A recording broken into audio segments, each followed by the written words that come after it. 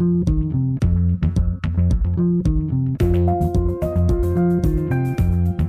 to The Investigation. I'm Chris Vlasto, Senior Executive Producer here at ABC News, and I'm joined here by my colleagues John Santucci, who's one of the lead reporters covering the Trump investigation, along with his colleague Catherine Faulders, who's concentrating on Congress and the White House as a reporter on this story.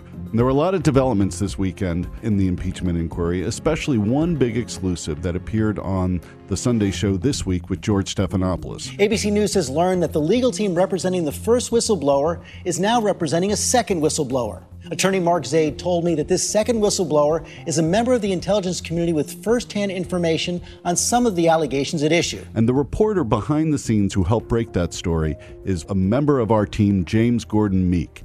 And he is a specialist in national security issues. James, tell us about the story and what is the significance that there is a second whistleblower?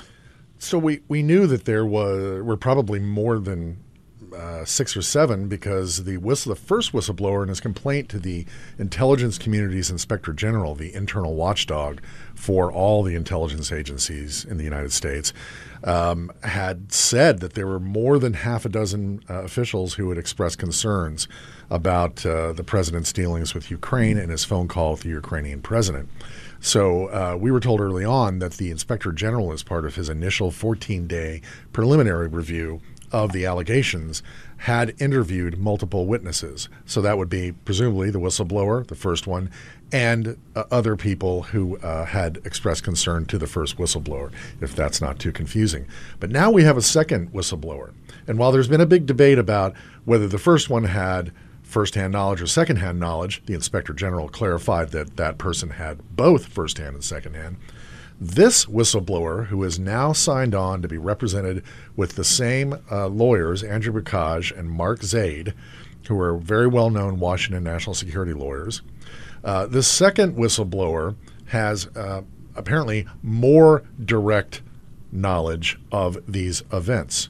How does it push the ball? Because at first it seemed like a big headline to say that there's a second whistleblower. But as you're just explaining now, this second whistleblower just deflects what the president was trying to say, that the first whistleblower just had secondhand information, right? Well, I think my interpretation is of that, where it pushes the ball forward, is that this is a second person who essentially is really sticking their neck out, that they feel strongly enough about this that they have gone and retained counsel, the very counsel that the first whistleblower retained or sought out. And, of course, this is actually a pro bono case for them. The significance is these are 2 intelligence officials. These are 2 people who have spent their careers, we believe, in the intelligence community. So that's quite an extraordinary thing for people to really go out on a limb. Even if they're anonymous, they both realize that their identities could be exposed by people. And do you think this will open the door to the others who are also in that report to come forward as well? I think it sends a really clear message to other people that, come join us in this quest to hold the president accountable. I think have 2 people who have both got very competent lawyers who are representing them, who are very successful in their work for many, many years. That's a pretty clear signal to other people, because the thing is, if the inspector general has interviewed other people, by default, legally, they are whistleblowers and they get the protections of federal law to whistleblowers against retaliation. And so they may be asking themselves this morning, do I need somebody to represent my interest to protect me? Well, let's talk a little more about that right now, because there's a lot of questions about what rights whistleblowers have, don't have throughout this process. We're going to bring in right now attorney Brad Moss. He specializes in national security, federal employment, and security clearance laws. Thank you for being with us. And I just want to say on the outset, now we know that you work at Mark Zaid PC. If that name sounds familiar, it's because Mark Zaid is one of the lawyers that is a part of the legal team representing now these 2 whistleblowers. But just to be clear, Brad, you're not involved in that case. There's a Chinese wall between the firm and what Zaid is doing for these 2, but we wanted to have you on anyway because you know a lot about this topic. Absolutely, and happy to help. So this is the biggest thing. If we can actually just go really rewind back to the basics here, because people over the last couple of days are trying to understand a little more about whistleblowers. Obviously we dealt with this with Snowden and others, but for this case, right, you have now 2 federal employees that have come forward. They've flagged a concern. What is that process? If I'm a federal employee and I see something that just doesn't seem to pass the smell test for me, how would I go about filing a whistleblower complaint? Sure. So for pretty much all federal employees, you can always bring your concerns. You can always put something in writing or verbally to the Inspector General of the agency at which you work, and it can run it through that process. What we have specifically here with these two sets of concerns being raised by these two individuals is through a process called the Intelligence Community Whistleblower Protection Act.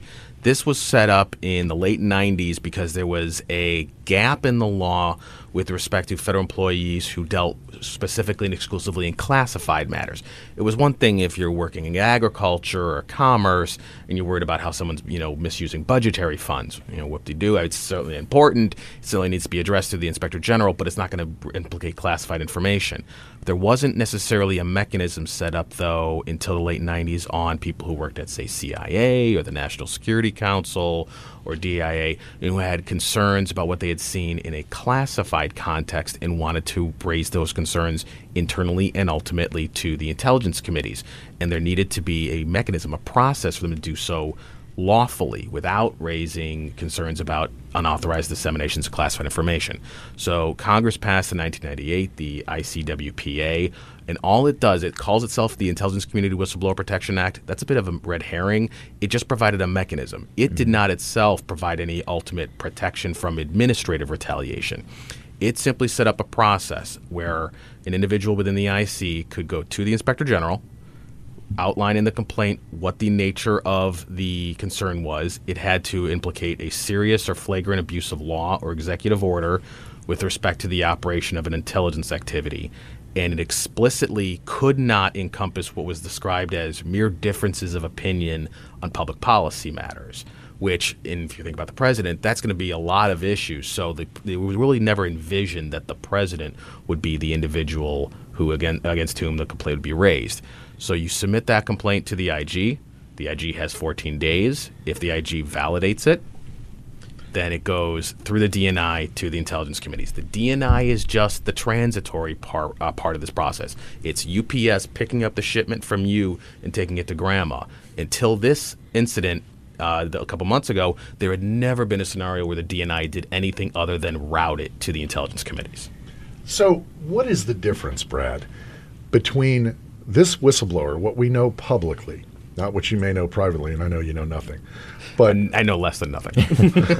What is the difference between this whistleblower who has reported what they allege to be misconduct by the president on Ukraine policy and Edward Snowden, the NSA contractor who stole millions of pages worth of intelligence information that was highly classified and gave it to journalists and leaked it and so forth? What's the difference? Sure. So the distinction is only one of a matter of law. So as a dictionary definition, a whistleblower is anybody who raises a concern as a matter of public interest in order to try to hold government officials accountable.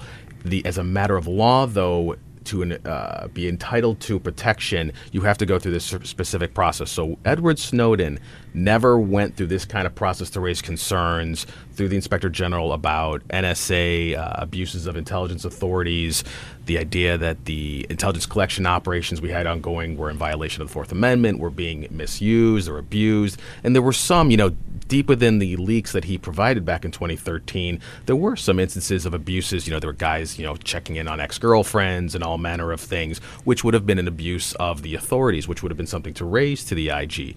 Edward Snowden didn't do that. He just took the documents, handed them to Glenn Greenwald, and I think it was Laura Poitras was her name. That's right. And they eventually, over several months and years, produced it all, or produced a large bulk of it in the Snowden archives.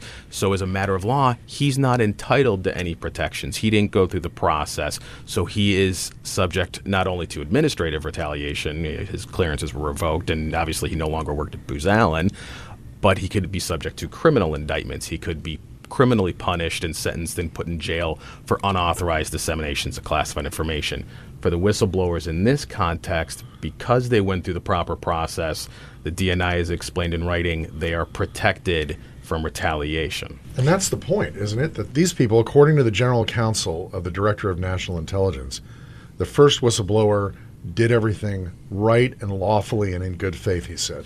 Correct. And it doesn't matter what comes out of this in the end. It doesn't matter if Congress decides this is or is not something that merits political action against the president. For purposes of the law, the whistleblower did everything right and should be protected. And that is the ultimate purpose of these laws. It's not to reach an ultimate objective, which Edward Snowden and Chelsea Manning had in mind. It's to allow these people to come forward, raise their concern in a proper manner, and then go back to work in an anonymous context. So then when you see the president tweeting that he deserves the right to confront his accuser, right? If he was to take any steps to, smoke this person out, even expose them in some way, maybe we'll wake up one morning to a tweet and there will be the name. Would that then be added, if you will, to the list of things that the president could be facing impeachment over? Because that would be a violation of federal law, according to you. Sure. So it would be a violation of federal law for which there's no legal recourse because of his inherent constitutional authority under Article 2, but it would absolutely be something where the political options, impeachment or 25th Amendment, come into play. And this is something where the relevant statutes never contemplated a president being the one at issue here, let alone being able to possibly retaliate. All the protections that the DNI has outlined is designed around the idea of subordinate officials to the president taking action. If Donald Trump today were to identify the whistleblower as Joe Smith and say, I hereby, as the president, order this person fired and their clearance revoked, there's not a lot in the way of a legal option to get a remedy there. It's only a political option. So legally, what you're saying is, we all wake up to a tweet with this person's name. The president could essentially face no consequences. As a legal matter, correct. Very little. It'd be a constitutionally murky question at best. So let's talk a little bit, if we can, about the process now for these whistleblowers. So the original whistleblower that came forward, apparently, as we understand it, they've been in negotiations with Congress to come up and give some type of testimony, assuming this latest person is going to follow that same course of action. How does that work, though, in this ballgame? And I know this is a unique scenario, so stick with me if you can, that you have 6 committees in the House, 2 committees in the Senate that are doing their investigation. Would that mean, in theory, that this person would have to go up every time a different committee has questions about this issue? Or because of the sensitivities behind the person coming forward, protecting their identity, would we see Congress trying to work and accommodate that individual? How does that usually work? So, with the understanding that this is unprecedented, yes, so absolutely. We're working from a making it up as we go along kind of scenario. My assumption, my best guess as to how this will work is that there will be some kind of accommodation where the intelligence committees, because they have the facilities set up, they're custom, they have the staff to handle this type of... They have the SCIFs, the secure, right. Absolutely. To handle this type of information and to keep it in a secure manner would be the ones ultimately responsible for conducting any actual hearings or interviews or deposition, whatever it'll be called, with the whistleblowers, and that the information derived from that can be made available to the members of the other committees in secure spaces in order to limit the exposure, to limit the group of people who know who this person is. And so they can't, put it to everybody in Congress having an idea and someone leaking it out to ABC News or to NBC or to Fox. So my colleague and I were talking about this the other day on Capitol Hill. And again, I realize this is unprecedented, but when you're talking about, drafting articles of impeachment and the whistleblowers plural, are essentially witnesses, right, to impeachment proceedings, to whether to impeach the president. Is there any argument that Republicans can make or that the president can make that because this person is a witness to impeachment that their name must be public or that that identity must be known? I think, and I've seen that argument from the president and some of his allies, I think they're conflating the Sixth Amendment right you'd have in a criminal trial with what would exist in the Senate trial if there was impeachment. If the president wants to be able to invoke his Sixth Amendment rights to confront his accusers, he can have DOJ rescind the memo saying he can't be indicted, and we can try this through the criminal process. I don't think he wants that.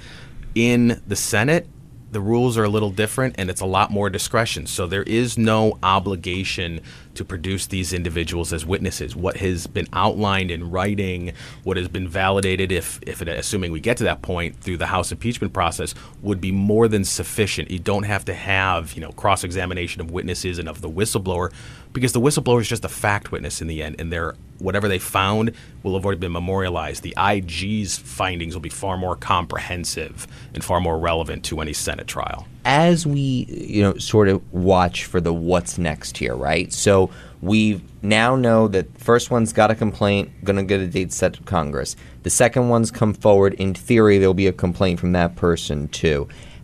If necessary, it's not even necessary, depending on to what extent the information just supplements or corroborates the existing complaint. The IG can determine that a separate document, in terms of a formal complaint, may ultimately be legally unnecessary. But then do we think, though, because the way that this second complaint was contacted by the IG to corroborate the initial complaint, that would seem to suggest, based on the complaint saying that they spoke to multiple individuals, that there could potentially be more people coming here. Correct. There could be multiple, and it's one of those things, and I think this was mentioned in kind of the lead-up in the intro, strength in numbers, basically, that as more people are willing to stick their neck out and basically put their careers on the line here, they'll continue to come out, if only to reinforce that this is an factually accurate description of what occurred.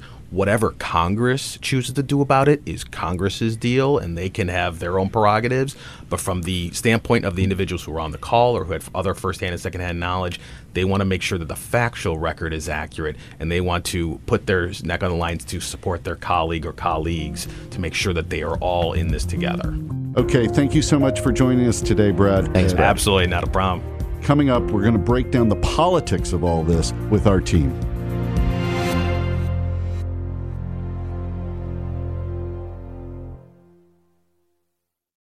Welcome back to The Investigation. I'm Chris Vlasto, and I'm joined here by John Santucci, and I'm also joined by our congressional and White House reporter, Catherine Falders.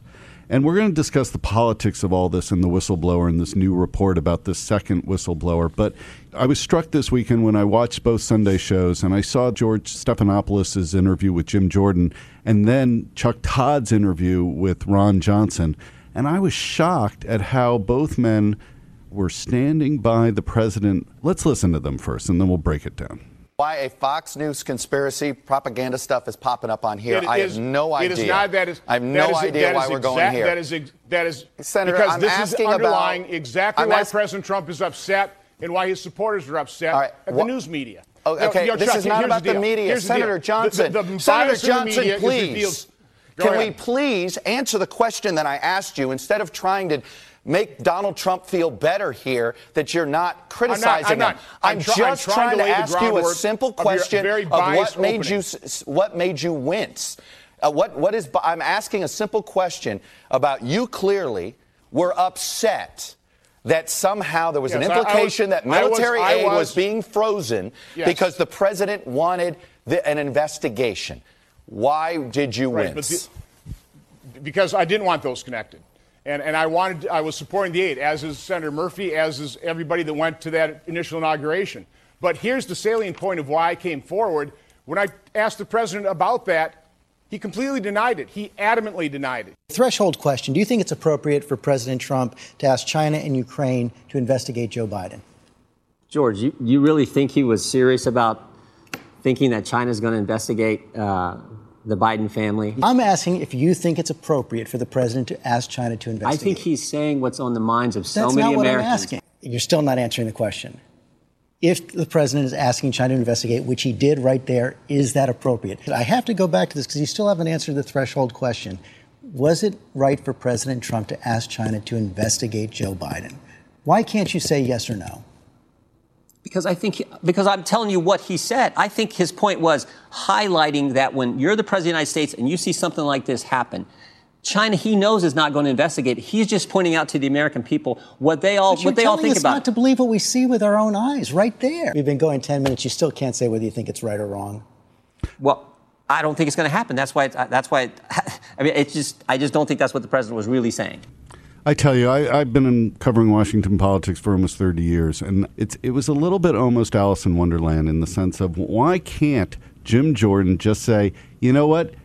Yeah, that was inappropriate, but it was a joke. Or I think if that was true, that's inappropriate, but it was a joke. But he refused to even concede that. It's almost like this wall is blue. No, it's not. No, the wall is blue. I'm looking right at the wall. You really are going to tell me the wall's not blue? Nope, the wall's not blue. It's fascinating for all of these last couple developments that we've been watching here, and now that another whistleblower has come forward, that nobody in the orbit of the president, members of Congress, both the House and the Senate, will come out and condemn him in any way. And you're right. I mean, both Sunday shows were frustrating, and I think you saw that in George and Chuck Todd's dealing with both guests, just saying just the simple fact here, how can you not do that?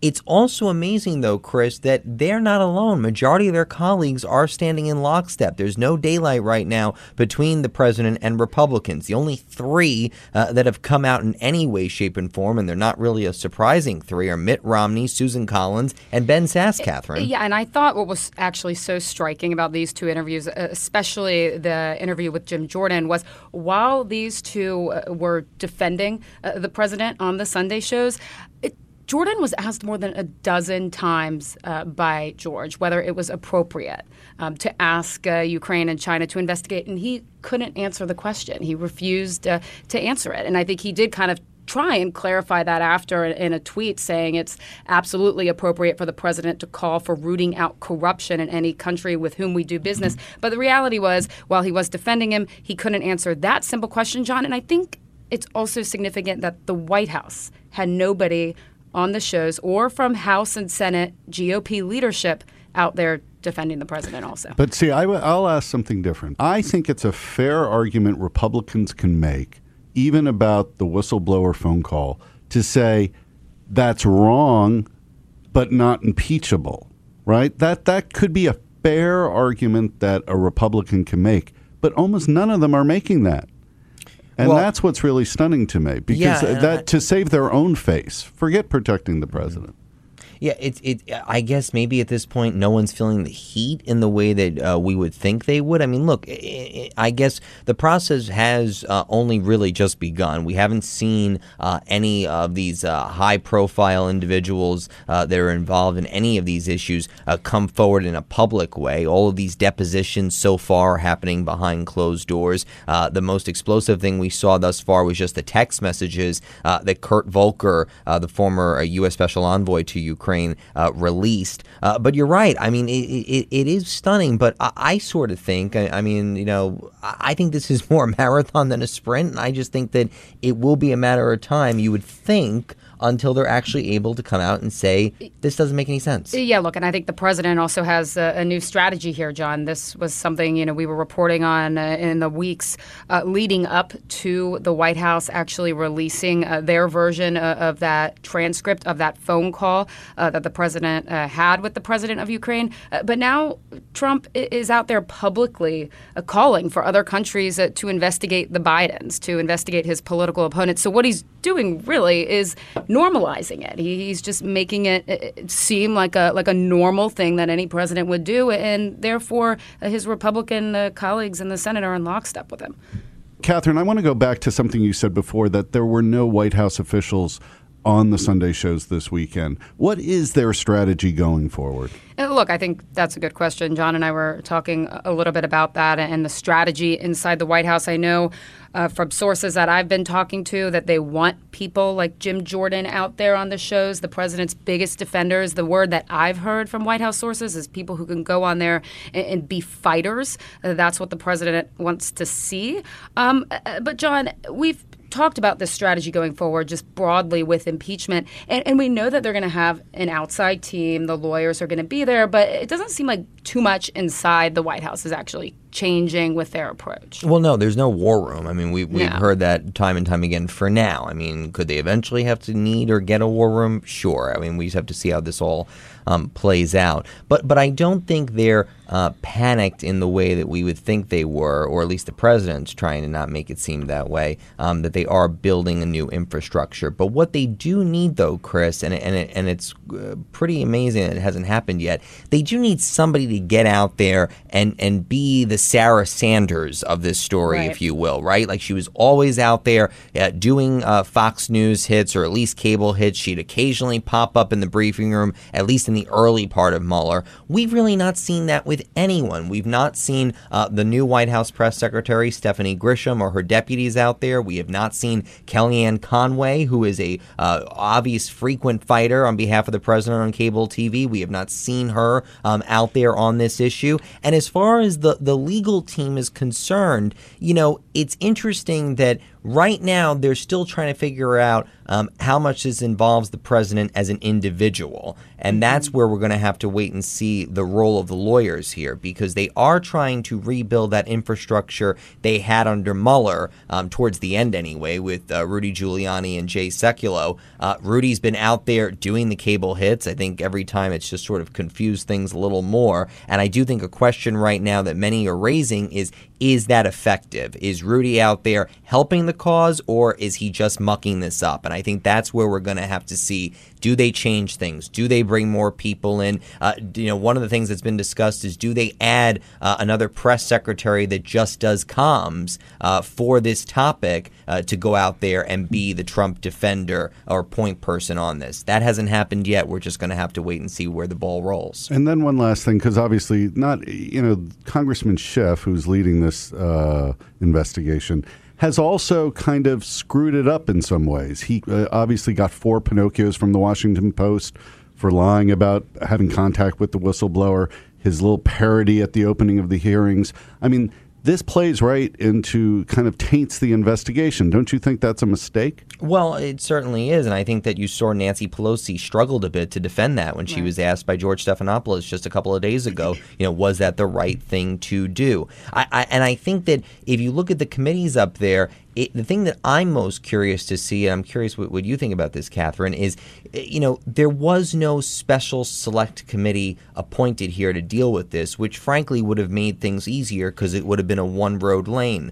But now you have a scenario here where you've got 6 committees, all of whom have people that fought to be class president back in their day. So how are they going to stay in control? And if Schiff's the one that's leading the charge here, we have to see when the next ones are scheduled. Like I said earlier, all of them right now for these depositions are behind closed doors. But then it's going to come down to what Jim Jordan was talking about with George. And George also asked Hakeem Jeffries, a Democrat from New York who's part of the leadership, with how are they going to release the information that comes out of those depositions? And if they're being selective with that, that is going to raise more questions and also add to the Republicans' talking points. I think that's right. And I think that Schiff and Nancy Pelosi obviously have a much better relationship than Pelosi and Jerry Nadler, who's the chair of the House Judiciary Committee. That committee, Chris, is ultimately going to draft these articles of impeachment. But it was a rough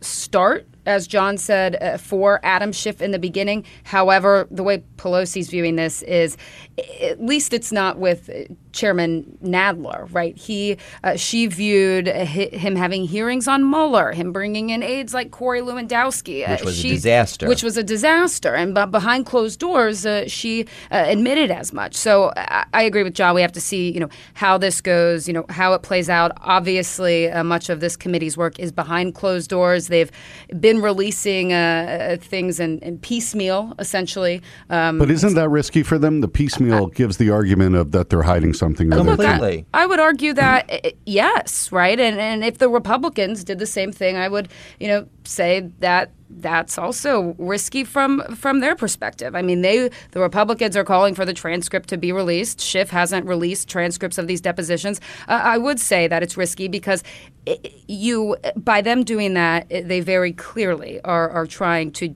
spin and dictate the narrative that's coming out. And really what I think should have happened here, Chris, is that Volker was the first one to go up. We've got several more this week. Gordon Sutherland, who's the sitting ambassador to the EU that we wrote about.